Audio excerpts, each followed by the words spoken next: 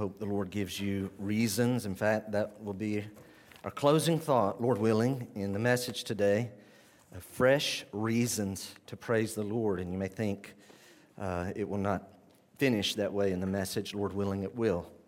Let's see what the Lord has in store. We're going to Matthew chapter 14. Would you join me? Thank you for being here.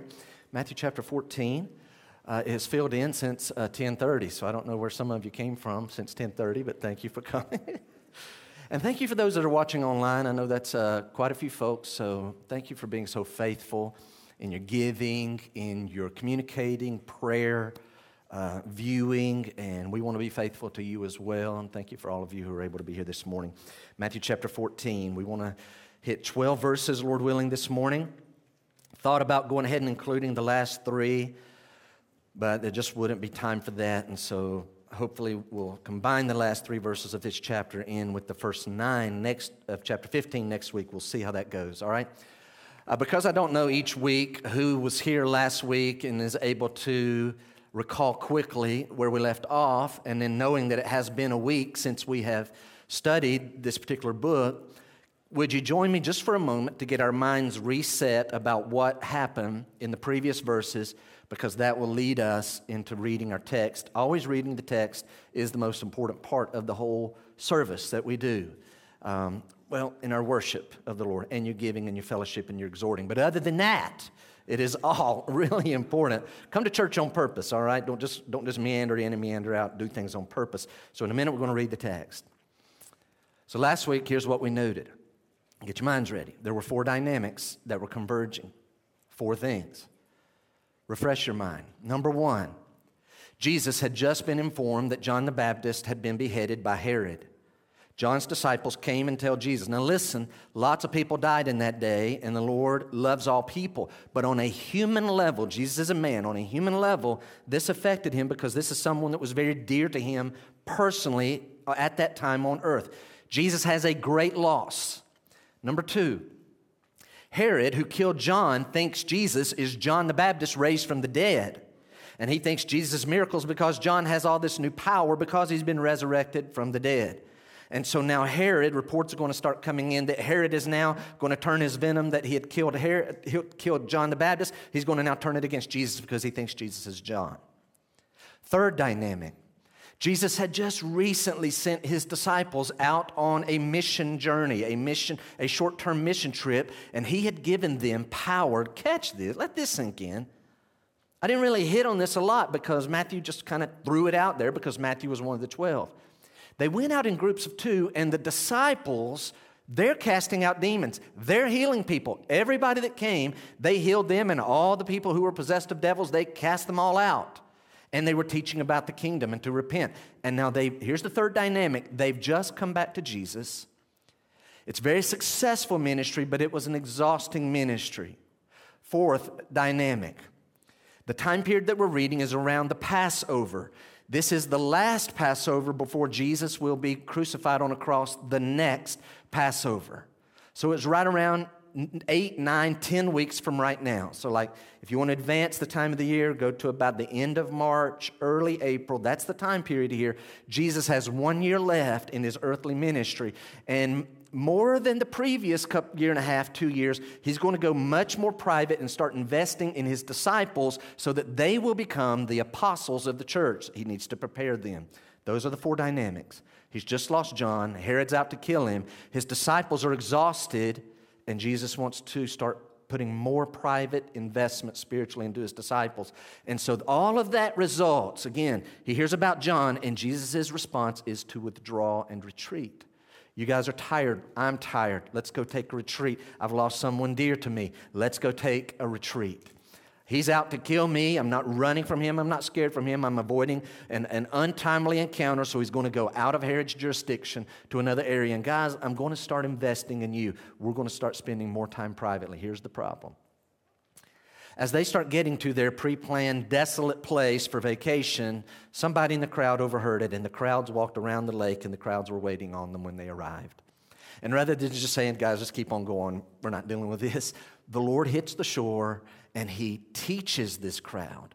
He heals them, and he ultimately feeds them. And when I say a crowd, you know the number, 5,000 males. The estimate being anywhere from 10, 15, 20, some even guessed as many as 25,000 people. Jesus fed them, literally fed them, with 5 little pita loaves and a couple of small fish, and he fed them till they were absolutely full, and they gathered the fragments, and now what? Verse 22, here we go.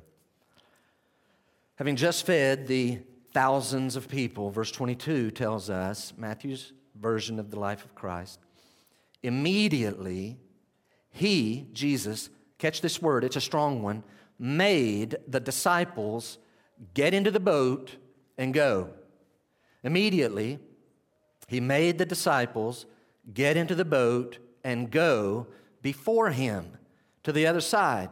You guys are going to go. Well, are you coming with it? Nope, you go ahead. I'll catch up later.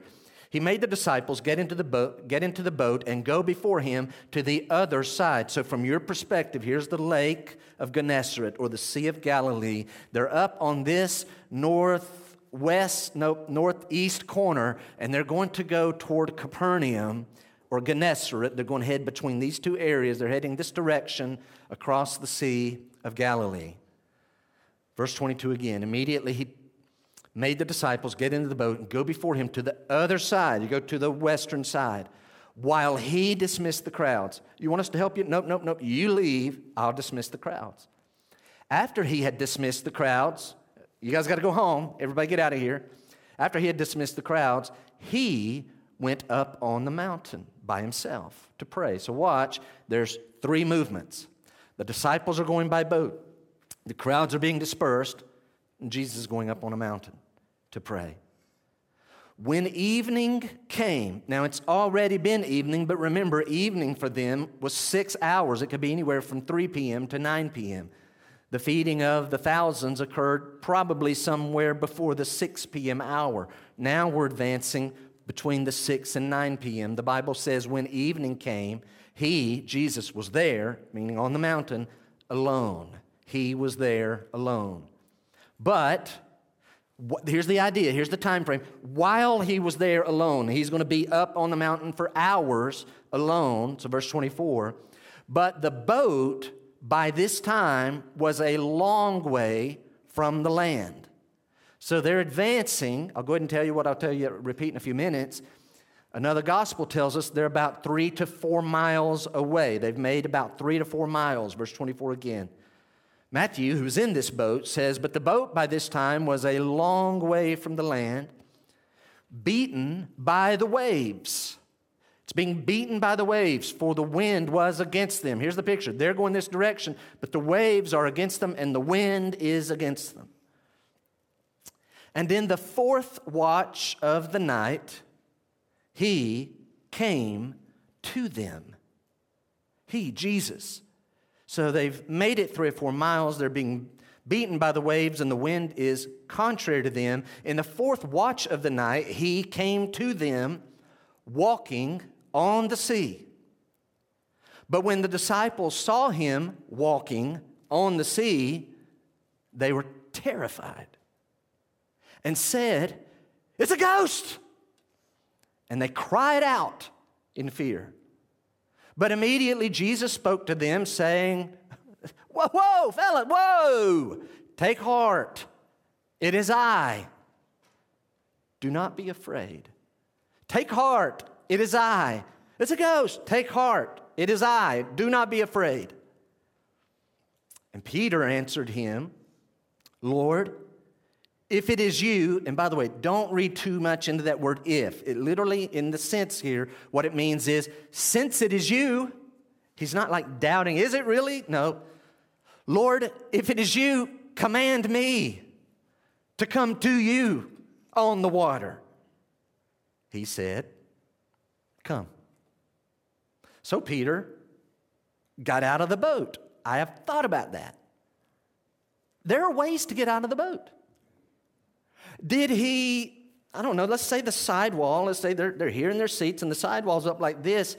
Did he just, kind of like a Navy SEAL, just kind of peel over the side? Or did he stand up, put his foot up there and take a big jump? Or did he get up here, get on the edge, kind of ease off, get some sure footing? And I don't know. They should have told us more than this, but anyway. Verse 29, he said, come. So Peter got out of the boat and walked on the water and came to Jesus. And that's our, oh wait, there's some more verses. Wouldn't that be nice? There it is. Okay, chapter's closed. Well, look at it again.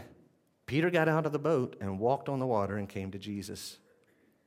But when he saw the wind, he was afraid. And beginning to sink, he cried out, Lord, save me.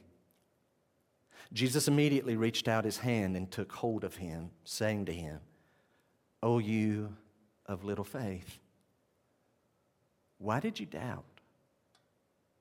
Why did you doubt? And when they got into the boat, here's another miracle, the wind ceased.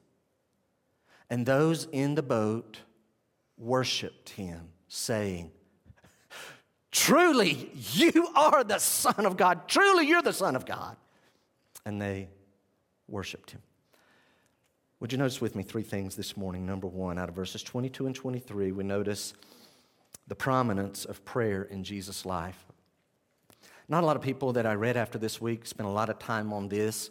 I'm going to spend just a few minutes because I couldn't miss it. I mean, it jumped at me immediately, and I don't know why others just kind of hit it in passing. To me, it's one of the main points. Obviously, that's why I've made it a main point. The prominence of prayer in Jesus' life. But before I touch on that, let me teach for a moment. Can we do that? You ready? Why does Jesus dismiss the crowds and send away the disciples? Again, this strong word. Lord, why did you send them away? And why did you dismiss the crowds so authoritatively? I'm going to offer you three reasons, and they're important, all right? Three reasons the Lord got rid of everyone, and he sends the disciples. The order is they leave first, then he dismisses the crowds, and then he exits the arena. Why did this happen? Number one, put this in our minds. Here's why. The crowds sought to make him king. Now, Matthew doesn't cover this. Every gospel has a little bit different aspect that they add to it, so we have to put them all together. I'm not going to read each one, but I'm going to invite you, after you write that, flip over and put you a little marker in John 6. So actually, flip over to John 6. Hopefully you've got a Bible, either a physical one in your hand or some kind of electronic version of the Bible. Go to John chapter 6. If you have a physical Bible, maybe put you a little marker because you may come back there in a little bit. These are the only two places we'll be going this morning. Look at John chapter 6. We're going back before this scene to see why would I say that the crowd wanted to make him king, and why does this mean he needs to disperse the crowd? And could I even add, is the descending away of the disciples part of this dynamic? Look at verse 14. So he's just fed the 5,000 males, thousands more people. They've gathered the fragments, put the fragments of the food, it filled up 12 baskets. Verse 14, when the people saw the sign that he had done, they said, this is indeed the prophet who is to come into the world. This is the prophet who's to come into the world. What are they referring to? Moses had said in the book of Deuteronomy, there's a prophet that's going to come after me, and he's going to have some things that's a lot like me. When he comes, recognize him and obey him. Be looking for the prophet. This crowd's concluding, this is the prophet. Verse 15. Perceiving then that they were about to come and take him by force to make him king, Jesus withdrew again to the mountain by himself. They're coming to these conclusions. Jesus is perceiving what they're getting ready to do. Those guys, particularly, could we say safely, the 5,000 males are really starting to get worked up. They're ready to take Jesus, and they're ready at Passover time. Let's march down to Jerusalem, and we're going to defeat the Herods, and you are the king, and we know it for sure, and they're going to make him the king. The Lord's perceiving this. His answer is dispels them, and he withdraws. Could that be why he sends the disciples away so quick? Hey, guys, bring it on in. But what about, nope. Somebody else is going to bring it on. Tell him to come. Let's go. Hey, you guys, bring it in. We're done. You're done. Get on the boat. You're not going with, get on the boat and get on out of here.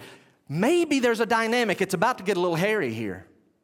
There are tens of thousands of people getting worked up, ready to do something. It could get out of control, right? Things can get out of control. But the Lord will have none of it. There's a different dynamic here, and it's Jesus. He's the key. When he speaks with authority.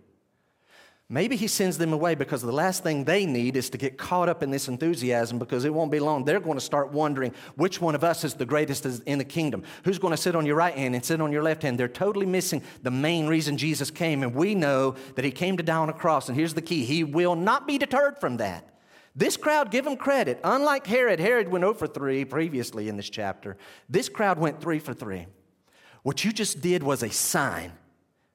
Number 2, you are the prophet. Correct and correct. Number 3, you're the king of Israel. Correct, correct, correct. The problem is he doesn't need you to make him king. He will make himself king. But until then, he has a date with a cross a year from now, and he will not be deterred from it. Y'all got to go home. I don't know what he said, but when Jesus spoke with authority, it worked. They're getting worked up. There's an energy that's about to get out of control, and the Lord says, hey, wait, whoa. My disciples have gone to the other side. They've gone to the western shore, and I'm going to go with them. You've been taught, you've been healed, you've been fed. I got something I got to do. You got to go home. But what? No. You go home for now. I'll see you soon. Go on. And then he heads up the mountain, and I imagine as he gets to, go on. I got something I got to do. And they're gone. We're done. Number 2. Why does he send them away?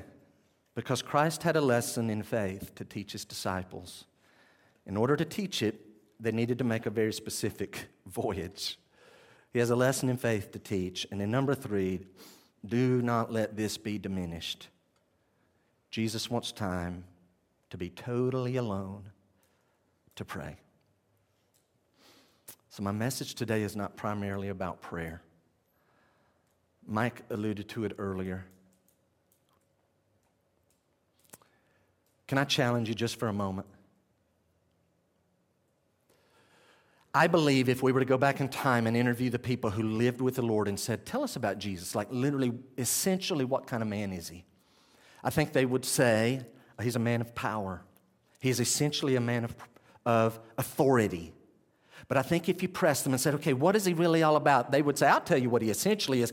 Jesus is essentially a man of prayer. Yes, he has power and authority, but he has power in and of himself, but his power and authority seems to come from this prayer time. He is all about prayer. 25 times the New Testament alludes to Jesus praying, if we include Hebrews and Romans, who tell us that even now, while I'm preaching and while you're listening, the Lord Jesus Christ is interceding for us. He is all about prayer, communicating with the Father.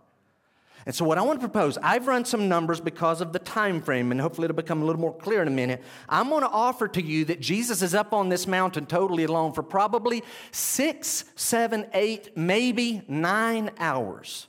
Now hear this sentence. I've typed it on purpose. These 6 to 8 hours with Jesus on the mountain allowed God to do what they had done for all of eternity. You say, Jeff, you kind of misspoke. Your grammar's kind of poor there. No. Hear it again.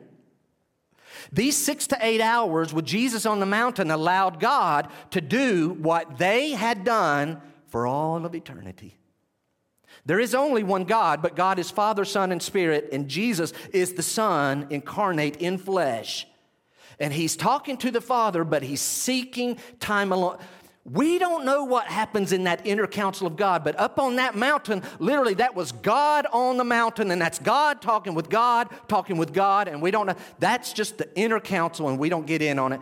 But man, it was a delight for the Lord. He was longing for this time. You boys got to get out of here. All of you folks got to go home. I've got something I must do. I've lost a dear friend. I have much work to do. I'm staring at a cross a year from now. I must spend time with my Father and the Holy Spirit. So here's the kicker. And I pray that the Lord would use this as he knows needs fit this morning. Here's the crazy thing. Think with me. If anyone has ever lived who need not pray, if anybody could ever get by without praying, it has to be Jesus. I mean, he is God. He's God. Who are you talking to up there? You're God. What are you doing?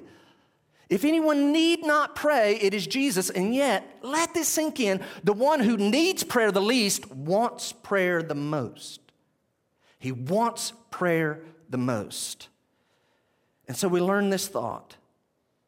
Jesus insists on making time alone to talk to his Father as a top shelf priority. Now that tells me something. I want to give you 2 quick conclusions on that thought. If Jesus insists on making time alone to talk with God, his authority, his priority and his intention, then what does that teach us? I want to offer you 2 ideas. Number 1, I started with the word we, but we may be too general. Someone may put the right emphasis and priority on this, so let me just say it this way, right? If that's the way Jesus treats prayer, then I conclude, and I'll conclude myself in it, I'll include myself in it. Many of us place too little priority on private prayer time with God. Many of us place too little priority and value on private time with God. And the second thought is near it. I really want you to get this one. Even Jesus had differing levels of prayer. Now, I want you to get that and think with me, please. Go home and think about this one. Even Jesus has differing levels of prayer. Jeff, what do you mean? Jesus is always in communion with the Father. The Bible says by the power of the Spirit, he always did those things which were pleasing to the Father. So he's constantly, if anyone ever prayed without ceasing, it's Jesus. Let this sink in, guys. Jesus is always in communion with the Lord, and yet he's wanting private time to talk to his Father. Well, you're already talking to the Father all that, but I want private time. Jeff, what are you supposed to learn there? What is Graceview supposed to learn there? Here's what I learned. You guys have heard me talk about 3 kinds of prayer. One we do on Wednesday nights usually. Corporate prayer. We're commanded to do that. Another is this what we call daily fellowship, right? Daily fellowship, talking to the Lord, communicating as we're going through our day. But then there's this private, what Jesus calls in Matthew chapter 6, prayer closet kind of prayer. So there's 3 very different dynamics. Private, here's our words we always use: solitude, stillness, silence, just me and God talking to the Lord. That's private. Then there is the daily fellowship going through life. I can't tell you how many people, it's quite a few, who've told me their main prayer times is their morning drive. Got a long drive, and that's their time to talk to the Lord. Others, I have heard, their shower time. Shower time, that's when I talk to the Lord. Can I say something? That's awesome. That's awesome that you're talking to the Lord while you're driving. And that's awesome that you're talking to the Lord while you're showering. And others will say, I talk my prayer time, I talk to the Lord while I'm cooking, while I'm doing laundry. Boy, I love mowing the grass, because when I'm mowing the grass, that's my prayer time. Could we all agree that that is great, that is daily fellowship, but as great as that is, we have to acknowledge and admit and be honest that God cannot possibly have my full attention, my full concentration while I'm taking a shower and while I'm driving and while I'm mowing the grass and while you're cooking and while we're folding laundry. And you say, well, while I'm walking from this side of the plant to the other, it's a big plant. That's my time. I know I have a certain time to do that, and that's my prayer time every day. That is wonderful. That's daily fellowship. That is not this. And unfortunately, many Christians, their prayers go no further than daily fellowship. That's the extent. Jesus sought solitude, silence, stillness. It was a priority. He had to have it. Number 2.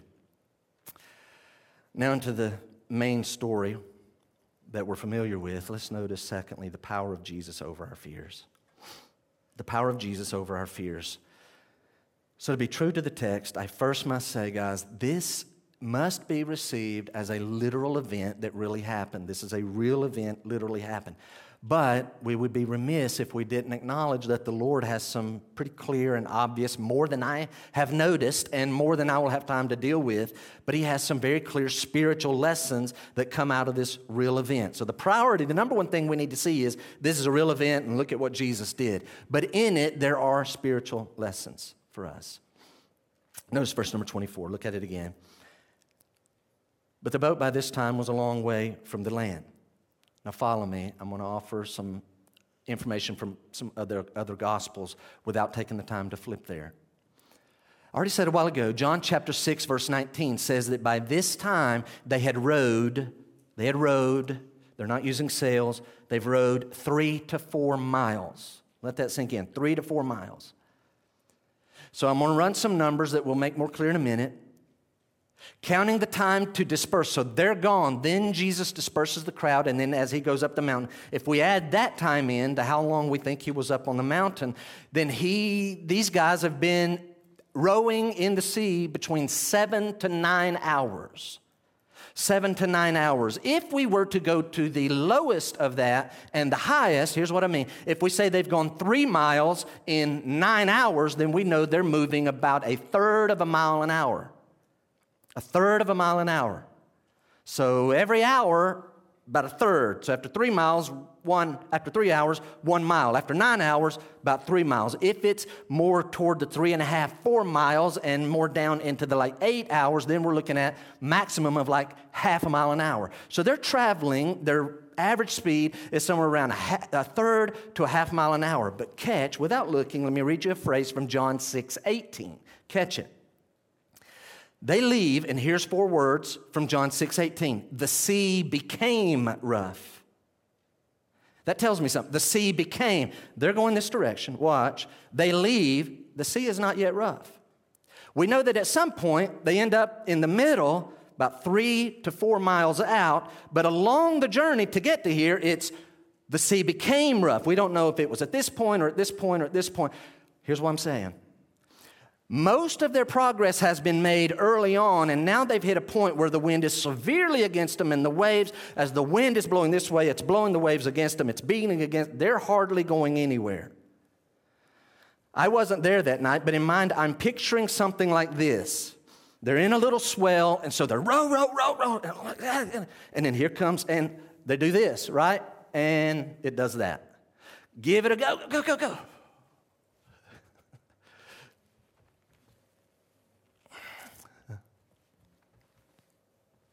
I'm making progress. I was here a while ago. Now I'm here.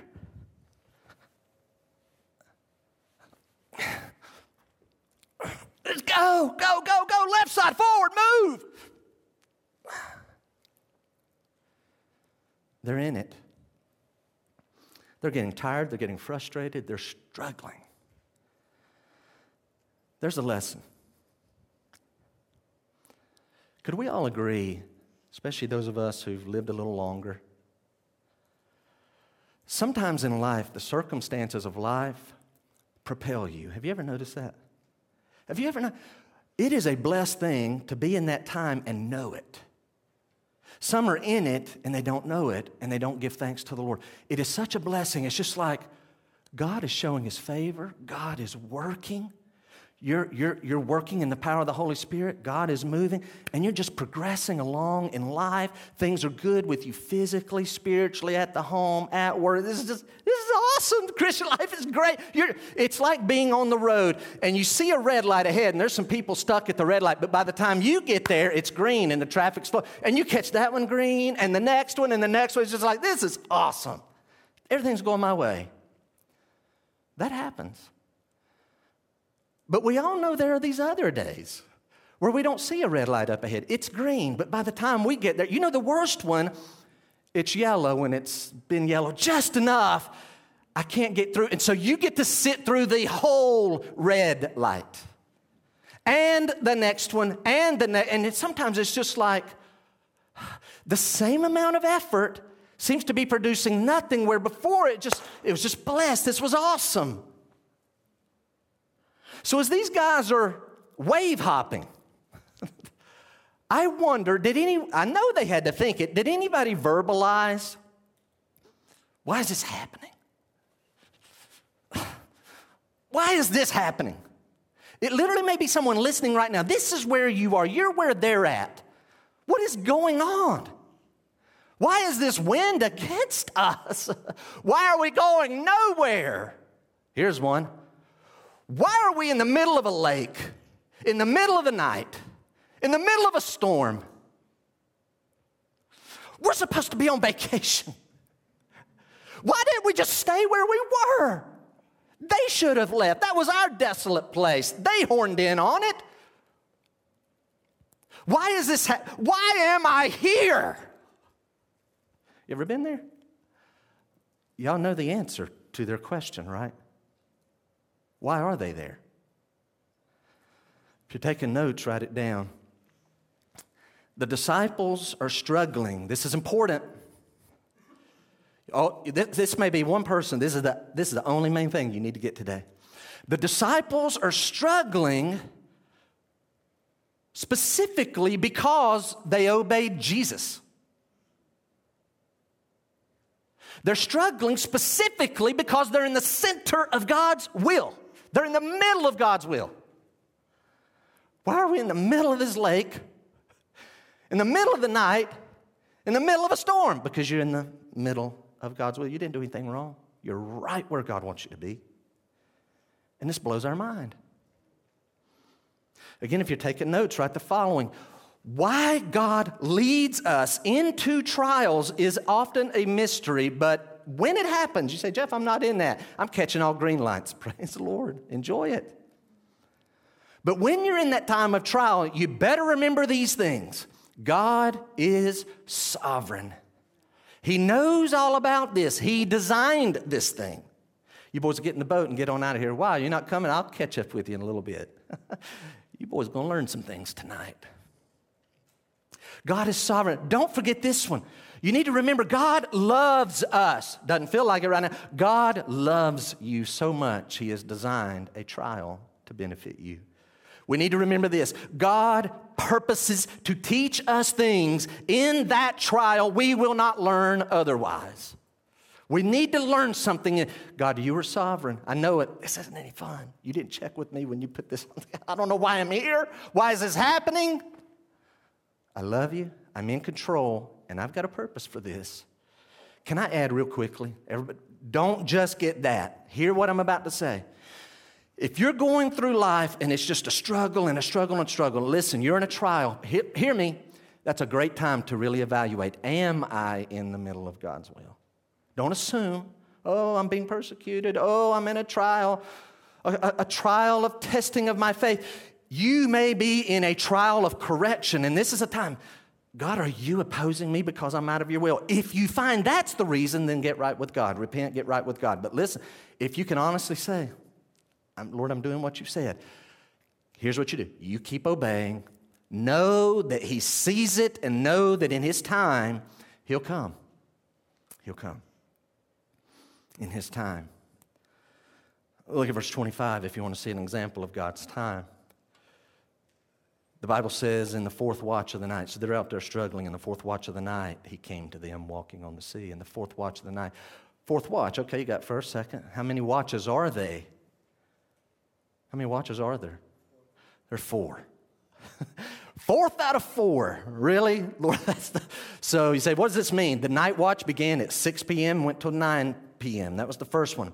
Second watch was 9 p.m. to midnight. Third watch was midnight to 3 a.m. The fourth watch, which is this one, is between 3 a.m. and 6 a.m.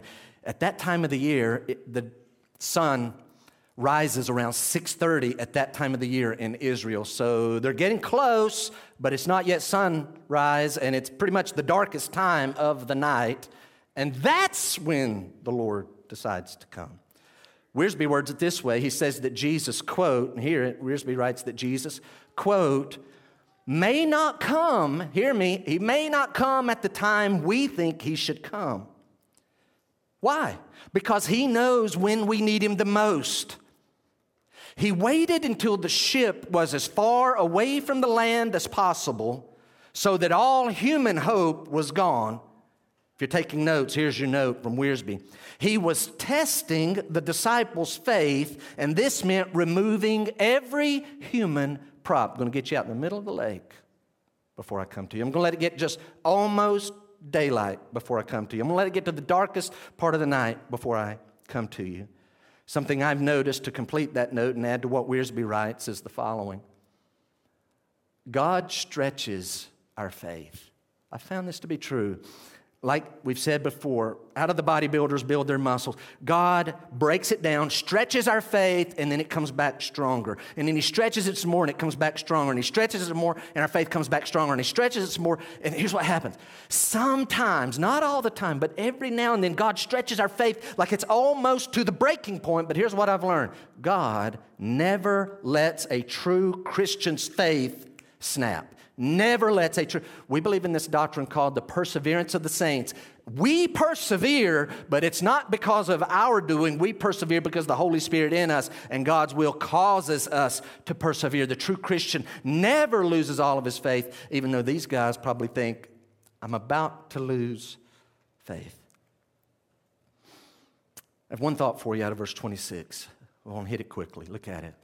But when the disciples saw him walking on the sea, they were terrified and said, it's a ghost, and they cried out in fear. What does that tell you? I had an advantage. I got to read this over and over and over and over and over and over and over this week. But if you were to look at that and think and really picture it, that tells me something. I want to be clear. I am not judging the disciples. I am not judging. I'm making an observation that I think is pretty accurate. Their reaction in verse 26 tells me Jesus wasn't in their thoughts. They're struggling. They're not thinking about Jesus. Not one of them is saying, has anybody seen Jesus? Pretty much any time now he ought to be here. Have you spotted him? No, I hadn't seen him yet, but I'm looking for him. Not one of them is thinking that. Let that sink in. They're struggling. Christ is the farthest thing from their mind. Now, Mark 6, verse 48 adds a little nugget that I'm going to just throw out to you. The Bible says in another gospel that when Christ came, he made as though he would pass by them.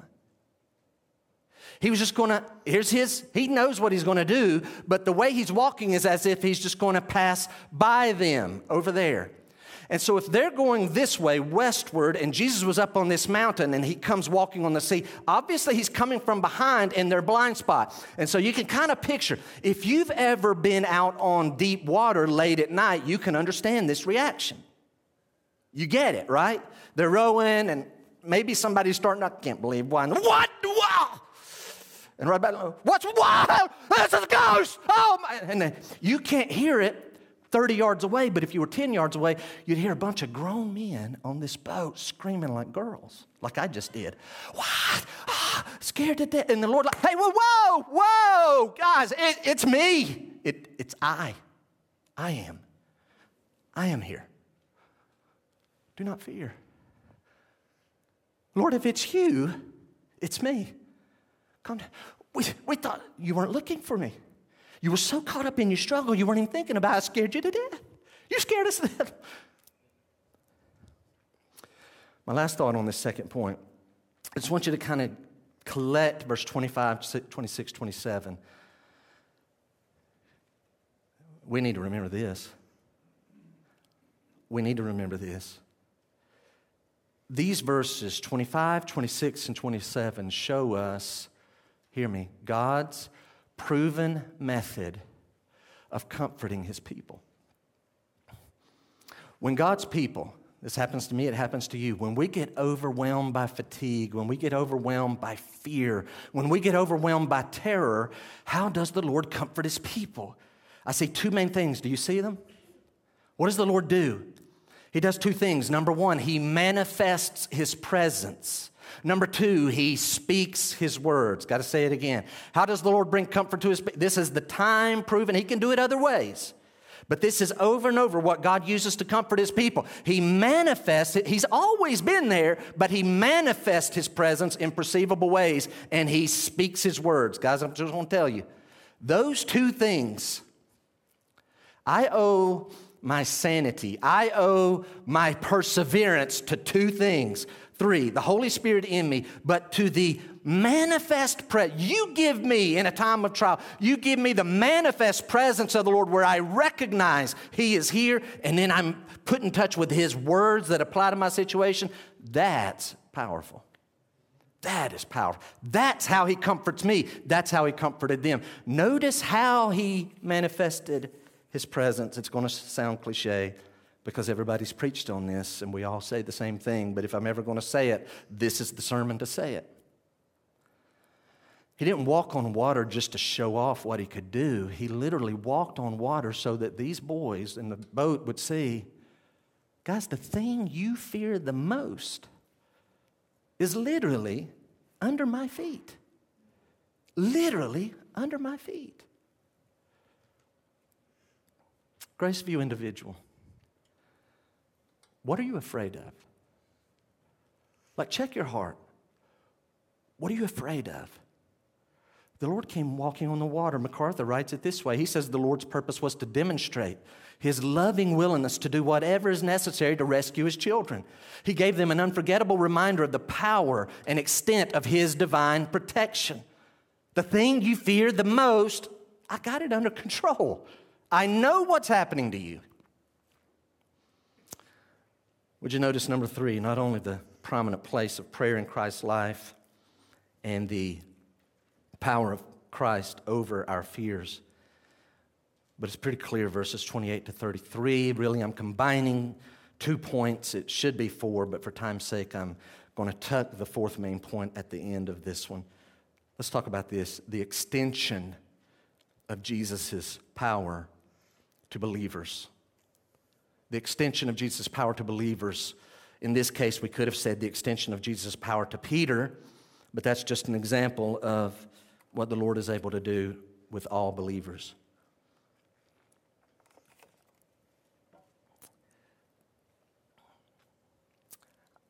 I'm not going to do it, but if I were to ask you, raise your hand, say, I think I know Jeff Bartlett well enough that other than the Lord Jesus Christ in the New Testament, I think I know his favorite person in the New Testament. Anybody I won't ask you to answer. Some of you say, I think I know who his favorite person other than Jesus is in the New Testament. Anybody think, Okay, if you thought it was the Apostle Paul, then that is correct. I just love the Apostle Paul. To me, he's the man other than Jesus in the New Testament. For my money, the Old Testament, just David is the man, right? There's all these other great ones. There's all these other great ones.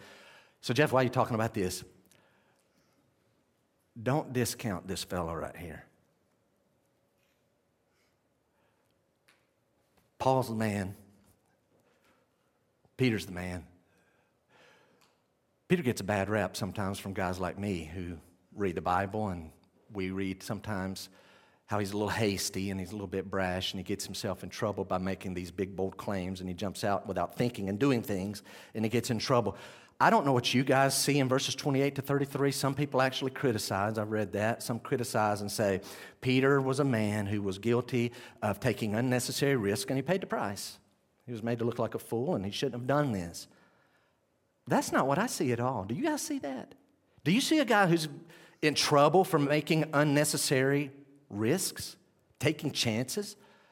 The Lord's response to him doesn't tell me that at all. He's not being rebuked. Well, Jeff, what do you think Peter is like? I'm going to give you my opinion on several things in a quick note. I'm going to condense it. Peter's a great man with, hear me, tremendous faith. I mean, tremendous faith, tremendous courage. The other boys are in the boat. This guy's out in the water. This guy's on the water. He has tremendous faith. I'm reading between the lines here, so don't take this as the gospel truth, but I believe there's enough clues in the Gospels. And not everybody fits this bill. I don't fit this bill. I think the Bible indicates Peter would be what's called a man's man. I mean, a room full of men, Peter would be the man in the room. He's a fisherman. If he were to be up at the Bering Sea, when those boys all come home and they're hitting the diners and the bars, I believe Captain Peter would be the guy. Nobody messes with him. That's Peter. In and of the flesh, he'll jack your jaw up real quick. You just don't mess with that guy. He's tough. He's strong. He's a man's man. What else? He's got a backbone like my uncle. I don't even know what it means. But my uncle used to say, a backbone like a saw log. I don't know what a saw log is. I'm picturing a 2x10 up on its side. This guy has a backbone. This guy is a natural leader. How do you know? People are following Peter. People follow Peter. Jesus chose him on purpose. But of all of those things, here's the main thing, if you read the New Testament, you should notice about Peter. This guy loves Jesus deeply. I'm going to say what I have no right to say. This may not be accurate. The impression I get from reading the Gospels is that of all the guys in that boat, none of them loved Jesus more than Peter. Peter may love Jesus. Instead of ragging on him for what he did, what if it's just as simple as, Lord, you're over there and I just want to be with you. Can I come where you're at? Come. Come. Well, Jeff, you know he denied the Lord 3 times. Oh, I know. Where were the other guys when he denied the Lord at Jesus' trial? They were running and hiding, other than John, who had a family connection that allowed him to be there. Look at verse 29. Look at it. Peter answered him, Lord, if it is you, command me to come to you on the water. He said, come. So Peter got out of the boat and walked on the water and came to Jesus. I think, guys, the Bible's really, really clear. If anybody ever says, well, last I checked, there's only one person who's walked on water and it's not you, politely correct them and say, actually, there's two people that's walked on water and it's not us, right? It's not you either and it's not me. There are two people who have walked on water. Peter did. This is a great man. Peter saw the power of Christ being displayed and he just wanted, I want you to be glorified in my life. I want to see you do powerful things. So he even asks, and then he obeys in extreme, radical ways. What person in their right mind would get out of a boat in the middle of a severe wind and wave storm, in the middle of the night, in the middle of the lake? No one would do that. But he obeys the Lord.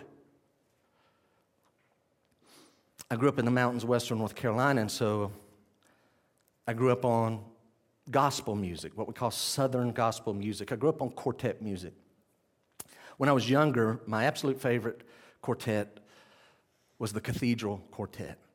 And I actually pulled this song up the other day. So if you wonder, hey, Jeff, what were you doing about 12:30 on Thursday night? Really, Friday morning. I had this blaring in my office, ruining my voice, trying to hit things that Kurt Talley, the tenor singer, could actually hit. Finally, I had to realize you're going to strip gears and you're not going to be able to preach on Sunday. You've got to stop trying to do this. But I hope the neighbors didn't hear. As loud as I could yell it. There's a song that had to do with this that the cathedrals used to sing. I just want to catch you a lyric. Catch what he says. The songwriter says, the world, so here it is, when we're in a time of storm. The world can only offer two options. Some of you are like, I know that song. And you've got the tune in your head. All right, I'm sorry. Stay with the text. Stay with the lyric. Don't get the tune. The world can only offer two options. Here are the two options. You can sink or you can swim. Did you catch it? Trial, trouble hits. It's a struggle, man. I'm in a deep trial. What's going to happen?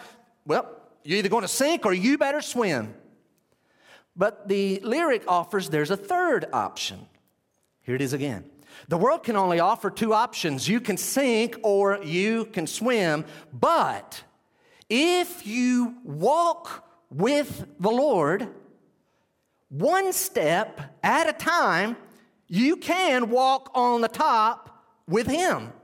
The world only offers two options. You can sink or you can swim, but if you'll walk with the Lord, one step at a time, you can walk on the top with Him. I remember my father-in-law about 15 years ago, and I think he was in Colossians. I wished I had his notes because he would always fill his messages with these zingers. And he was a preacher. He's a preacher. And he was preaching on something in Colossians, and I remember him talking about how so many people, when you ask them how they're doing, and you'd hear something like, well, under the circumstances, I guess I'm okay. All right, how you doing? Well, under the present circumstances, I'm getting by. Well, how you doing? Well, I guess under the circumstances, I'm not doing good. And he alluded to how, in his own way, it didn't come across as sarcastic or anything. It sounded effective. I remembered it. He said, sounds to me like you need to get out from under the circumstances. How you doing? Well, under the circumstance. Well, you need to get out from under the circumstance. What are you doing living under the circumstance? You need to get out from under the circumstances. Write this down. The Lord is calling His people to get out from under the circumstances, live on top of the circumstances with Him. How? By faith. Get up here where I'm at. Why are you boys living down there under the circumstances? You're scared to death. You're about to quit. Your faith's about to snap. Get up here where I'm at on top of the circumstances. And boy, he hammered that about 30 minutes. He preached at least as long as I do.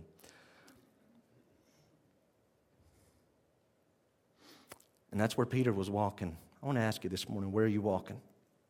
Where did you walk in this morning? You know what a lot of us would have to confess?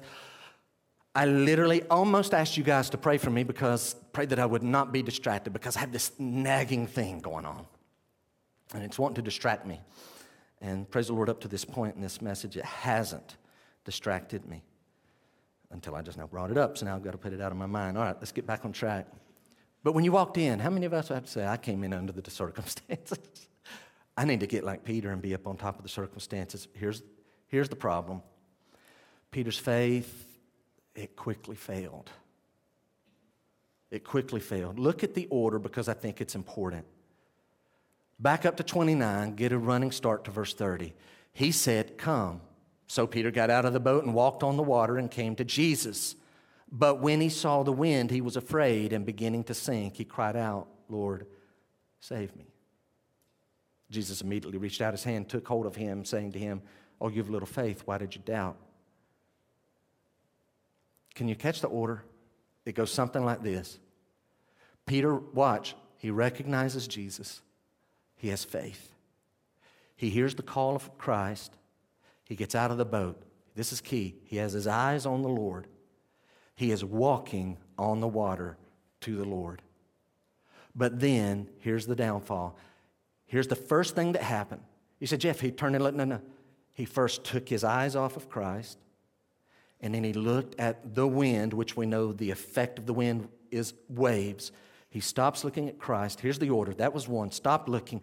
He looked at the wave. He put his focus on the wind and the waves. Number 3, he became afraid. Number 4, he started to sink. I want you to listen.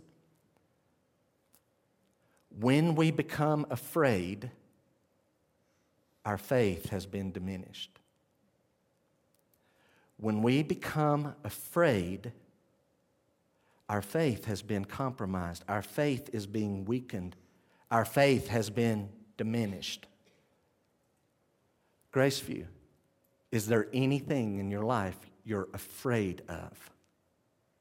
I'm not talking about concern. There's a difference between, "Jeff, I've got some things in my life or some things at my business, or there's some things going on in our state, there's some things going on in our country." Listen, there's a concern and there's a burden. But if you're afraid, I'm just afraid. And the more I do that, it makes me more and more afraid. Your faith is being diminished. The moment we start being afraid, our faith is being weakened. And that's what happened with him. And so here comes the Lord, and he picks him up. And he asks Peter, I don't know how he asked him. In my mind, I think it was probably something like this. I think it was very burdened and very personal. "Peter, why did you doubt?" No, really. Really, why did you doubt? I saw the wave. Peter, you were doing it. Do you understand there's nothing in that water, of that wave, that was any different than the water you were already walking on? Why did you stop believing? Why did you doubt? Why did you doubt? Obviously, I shouldn't have. Why did you doubt? I wonder how many Christians, I'm talking about true Christians. I'm not talking about stony ground hearers who make a show and leave and never come back. I wonder how many Christians today have drifted from the Lord, but because they're true Christians, they will come back. And as they come back to the Lord, they need to ask and answer this question to themselves: why did I start doubting? One more quote from MacArthur. He writes the following. We need to hear this warning. He says, "When we get frustrated, anxious, bewildered, and frightened, Satan tempts us to wonder why God allows such things to happen to his children." And here's the warning. We need to hear this. If we keep our attention on those things, we will begin to sink just as surely as Peter. Where's our attention? So it's time for me to circle back. I started out talking about private prayer. And so as I'm reading this, the Lord made it pretty clear by the end of the text, as important as private prayer is, Jeff, you'd better come back, because now we need to talk about its vital complement. Everybody with me? We have corporate prayer, and there's private, just you, solitude, stillness, silence, just you and the Lord. Nothing in the Christian life is more important than that, but there is a vital complement that goes with private prayer that the Lord spoke to me like, you saw what happened to Peter. You know the problem, right? It's the same problem you have in your life, Jeff. And so the Lord pointed this out. I've confessed to you guys before. A corporate prayer, that's us praying together, very, very hard to do. Very hard to do. That's the hardest one because it's hard to concentrate. in a group. It's just hard, but we're commanded to do it, so we do it. Then there's daily fellowship, and then there's private prayer. For me, this is me. I have been stronger of those three. I have been strongest in daily private prayer, and I've not been as strong in the daily fellowship. Though, to His credit, the Lord is forcing some circumstances in my life that are forcing me to be more fellowship-oriented in my day. Let me read a quick note. Here's where I'm heading. I am usually stronger at prayer closet prayer than daily fellowship. Sometimes, this is me, I'll finish private prayer with strong faith in God, believing nothing can thwart the plan of God. Nothing can thwart the will of God. I mean, I get up from that, and it's just like my love is high, joy is high, peace is high, faith is high. Yes, but here's what I find. If I do not quickly couple that with ongoing fellowship and continued focus on the Lord, that's called daily fellowship prayer. If I don't quickly take prayer closet prayer and marry it to daily fellowship prayer, here's what I'll find. Give it just a little bit of time. Love starts waning, faith starts coming down, joy gets gone, peace gets gone. You've got to keep it going. Peter started out well, but he didn't finish. He didn't keep the continued focus and direction on the Lord. You know what I find? I can come out of a private time of prayer. Literally, I've had days. I won't say what will cause it. I've had days within seconds, like it's undone. Everything I do, like, what? And now I'm thrown into a bad mood all of a sudden, just that fast. Sometimes it's like, oh, what's going on? Like, oh, what happened to the victory you had just well? Well, that's gone. I've compartmentalized that. That won't work. That's how you end up sinking. Another thing I noticed is this. Do y'all know what being filled, somebody alluded to this. Do y'all know what being filled with the Spirit means? Filled with the Spirit, filled with the Holy Spirit means that a Christian surrenders to the Lord, surrenders to the Holy Ghost to use their body. To be filled with the Spirit means that that person is literally being carried along through life. Literally, this person is being controlled. They're being empowered. So to be clear, hear me. All Christians are indwelt by the Holy Spirit. All Christians have the Holy Spirit in them. But not all Christians are filled with the Spirit. That's a moment by moment by moment thing. I'm afraid there are many Christians who've never known what it's like to be filled with the Spirit. But those who have, we all must confess, unfortunately, that does not describe and define our life as much as it should, not nearly as much as it should. Why is that? Because we're like Peter. We don't just stay in it. We don't stay focused on the Lord. We don't intentionally stay consciously surrendered to the Holy Spirit, inviting Him to work through us, inviting Him to empower and control. It literally is a moment by moment. It is so easy to be in it and then get out of it and not come and compartmentalize that to certain times of the day or to certain days of the week. And we become like Peter. Just a few more thoughts. Look at verse 30, 31. Peter's faith is failing, but thankfully, when he saw the wind, he was afraid, and beginning to sink, he cried out. Thankfully, even though his faith is going down, down, down, Peter had enough faith to remember, enough history with the Lord to remember to call out to the Lord, help me. And you know what he found? The Lord Jesus Christ is capable. He's capable. Now, I want to share my opinion, so I want to be really, really clear. What I'm about to say is my opinion. You will not find this in the Bible, so don't just take it in and, hook, line, and sinker as part of your automatic theology. I'm offering it. Again, I couldn't point to a text. It's really just like a sense that I have. It's kind of like how man's man, right? It's coupled with that. What if, I believe this is the case. I don't know why, I just think it was the case. What if Peter was physically bigger than Jesus? This is not blasphemy. What if Peter was humanly stronger than Jesus? He's a fisherman, he's a carpenter. You say, you think Jesus was weak? Oh, no. Jesus was strong. He ran a bunch of people from their money with a whip by himself. These people love their money, and he ran them out of the temple. So he's no little wimpy guy. He's strong. But what if Peter in their interactions, you know, they're doing things. Peter's here.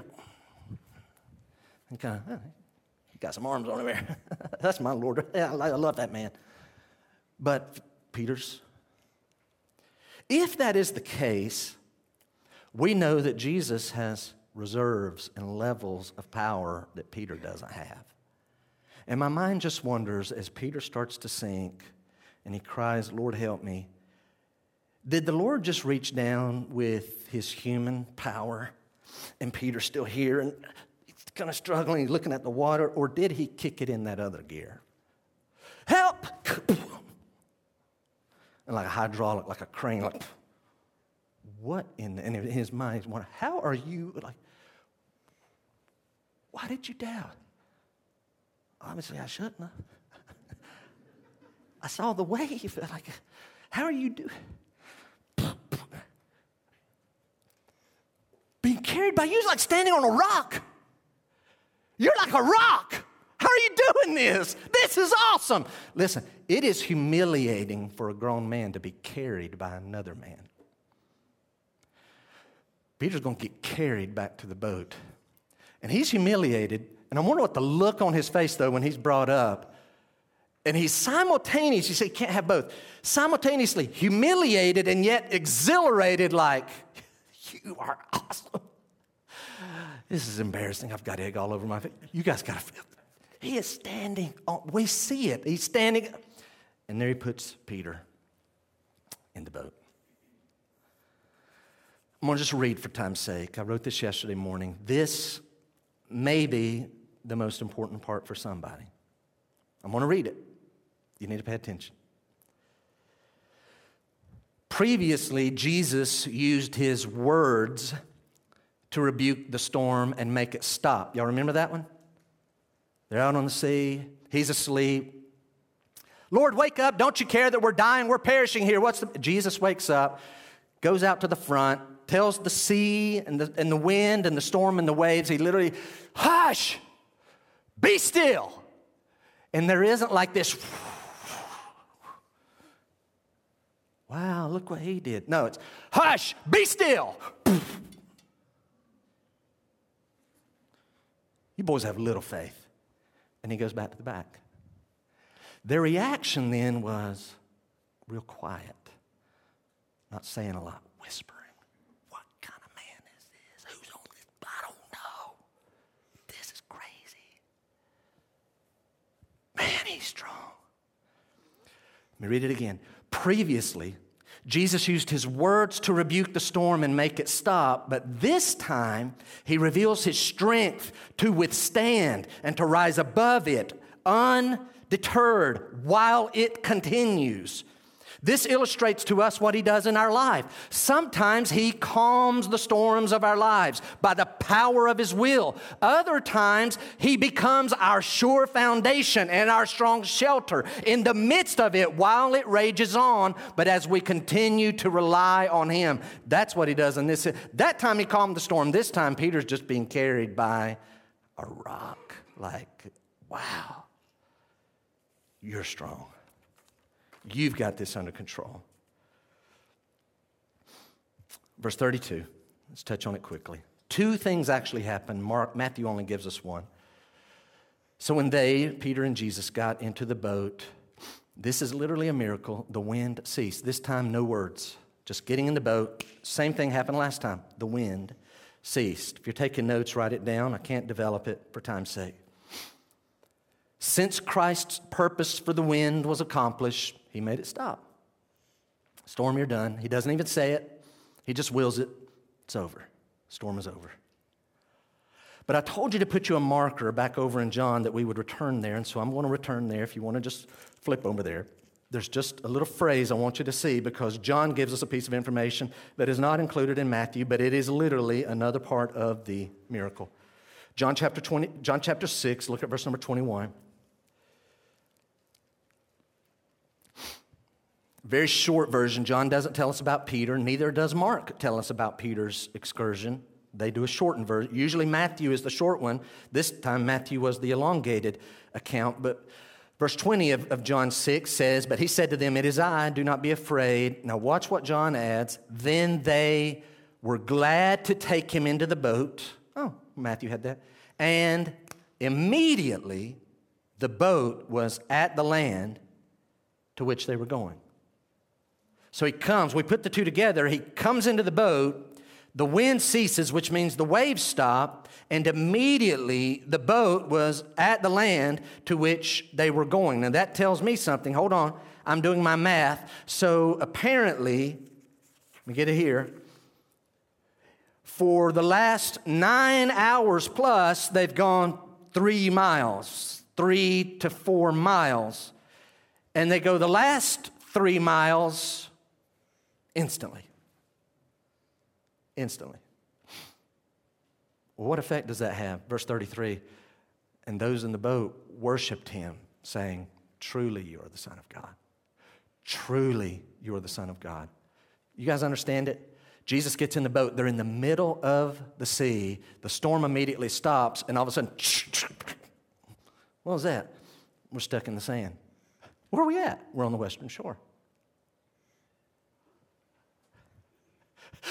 And the word worship, what it literally means is they bowed and they started praising and worshiping. "Truly you're the Son of God. You are the Son of God." Why did they come to this conclusion? Think of their last 12 hours. Here's their last 12 hours. They saw Jesus feed 15, 20, 25,000 people with 5 loaves and 2 fish. They know that he commanded 20-some thousand people to leave and go home, and they obeyed. He walked on the water. He made Peter walk on the water. His just presence in the boat made the wind cease. And all of a sudden, they went 3 or 4 miles without any time elapsing as they instantly arrive on the western shore. You must be the Son of God.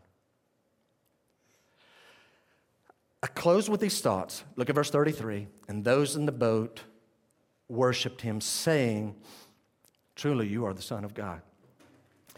I'm going to ask you, do not let this confession cause you to think, "Wow, they're theologians now. They finally get it." No. Please understand. They don't understand the full thing. These guys do not yet know what Matthew now knows when he writes this decades later. They do not yet know what Peter will know when he writes 1st and 2nd Peter, what John will know when he writes the Gospel of John, 1st, 2nd, 3rd John in the book of Revelation. Their theology has a long way to go, but here's where they're at. They've heard this same confession at Jesus' baptism. Somebody said that he's the Son of God. Who was that? God the Father, his voice. Some of these guys were present and they heard, "This is my beloved Son in whom I'm well pleased." They've heard this same phrase over and over and over as Jesus is casting demons out of people, and these demons start confessing, "What have we to do with you, Jesus of Nazareth, O thou Son of God?" Why did they keep, that's what Jesus keeps referring to this relationship with the Father as though it's unique and special. This is their first time. They've got a long way to go, but they're getting there. They're getting there. Starting to come around. A few weeks earlier, he calms the storm with just his words, and their response is reverential awe, reverential fear, quietness, and it was proper. This time, feeds 20-some thousand people, disperses 20-some thousand people, walks on the water, makes Peter walk on the water, calms the wind and the waves, makes us arrive where we were not instantly. This time, they are just lavishing out on their knees, on their face. They didn't even get out on the sand, literally on their face, in the boat. "Truly, you are the Son of God." So verse 33 tells me this. They are clearly growing in their knowledge of Christ. They're growing. They got a ways to go. Them acknowledging that Jesus is the Son of God, again, doesn't mean they understand at all that entails. Neither do we. But they're a lot further along than they were days before. They're growing in their knowledge of God. So I want to ask you this. Are you growing in your knowledge of God? We got some new Christians, fairly new Christians in the house. Some are watching online. If you're a new Christian, be honest. Are you growing in your knowledge of the Lord and Savior Jesus Christ, in your knowledge of God the Father, in your knowledge of the Holy Spirit, your experience with Him? Are you growing in your understanding? Hear me. Are you growing in your love? You say, well, Jeff, I'm not a new Christian. Okay. Jeff, I've been saved 15, 20, 30, 40, 50, 60 years. Heard lots of sermons, lots better than this one. Well, praise the Lord. Can I ask you something? You say, oh, time out, Jeff. I'm not bragging. I teach the Bible to people. Awesome. That's great. Can I ask you something? Can all of us say, I'm growing in my knowledge of Christ? Let's be more specific. When was the last time that you were made aware of something or reminded of something about the Lord that so overwhelmed you that it compelled you to just break forth in praise and worship? I might be mistaken, and I'd hate to embarrass him. I dare say Mike got something this week. Did y'all catch that? He read something, and it hit him, and he's still feeling the effects of it days later. For you, you may be sitting there saying, Jeff, the other day there was this song, and I hadn't heard it since the 1990s or since the early 2000s, or I've never heard it before, but man, it got me. Or I was reading my Bible, or I was here the other day, and there was just one little thing that was said, and it was a throwaway thought in your mind, but God and I just found myself, Lord, you are awesome. When was the last time, if you're struggling, you need to beg God, God, I am not looking at you. Lord, I'm closed. I think I've arrived. I'm not doing the proper things. I'm not spending time with you. Lord, cause me to be overwhelmed with your goodness. Heads bowed, eyes closed. Just before I pray, I want to ask you these questions. Just before we pray. Would you hang with me? Really let the Holy Spirit evaluate your life. With this text as our backdrop, ask the Lord to speak to you, even through these evaluating diagnostic questions. Number one, let me start here. How is your prayer life? Knowing the Lord knows your very thoughts, and so no reason to lie to yourself. You're not actually answering to me. How is your prayer life, your personal, more specific, how is your private prayer time? Do you have private? Well, Jeff, I pray in my morning commute. That's awesome. How's your private, total attention on Christ, undistracted prayer life? But maybe you're saying, Jeff, that's consistent. God meets with me. I have true God encounters. It's every morning, or it's every night, or it's at a certain time. How's your daily fellowship with the Lord? How's mine? How's our prayer life? Jesus longed to talk to the Father. I'd be remiss if I didn't ask you this. Don't raise your hands. I'm just wondering, because I know this is true. I know it's a fact of some folks. I can name some folks in this room. You're in a trial. But I may not know about you, so I'm going to ask you, are you currently in a trial of life? You're in a struggle. You're just like, Jeff, life's a struggle right now. Can I invite you to do the very first thing? The first step, would you evaluate, am I in God's will? Am I struggling out of God's will and He's disciplining me to correct me, or is He disciplining me to grow me? Which is it? If you're not in God's will and you're like, man, everything's just opposing me and I'm feeling more and more hemmed in, it's getting tighter and tighter, repent. Turn back to the Lord. Do it now, right where you're sitting. Tone me out. Tune into the Father. Repent. But if you're in a trial and you're saying, Jeff, I'm not perfect, but in the main, I'm in God's will, then can I just encourage you? Keep on obeying. Keep trusting His love. Know that He loves you. Know that He's wise. Know that He's sovereign. Know that He has purposes. And know that He has power to deliver when it's His time. Once you know that, then why don't you just turn it to prayer and say, Lord, since I'm in this trial and you're going to teach me something, Father, help me learn it while I'm in it. Help me to learn the lessons, all of them that you want to give me.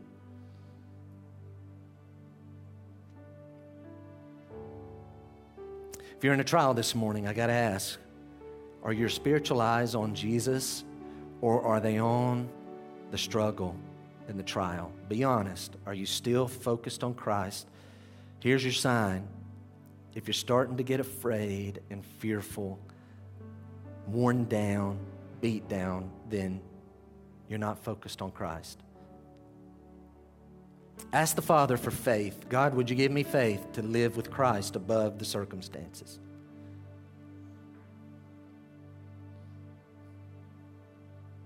Is anyone here this morning without raising your hand? Anybody crippled by fear?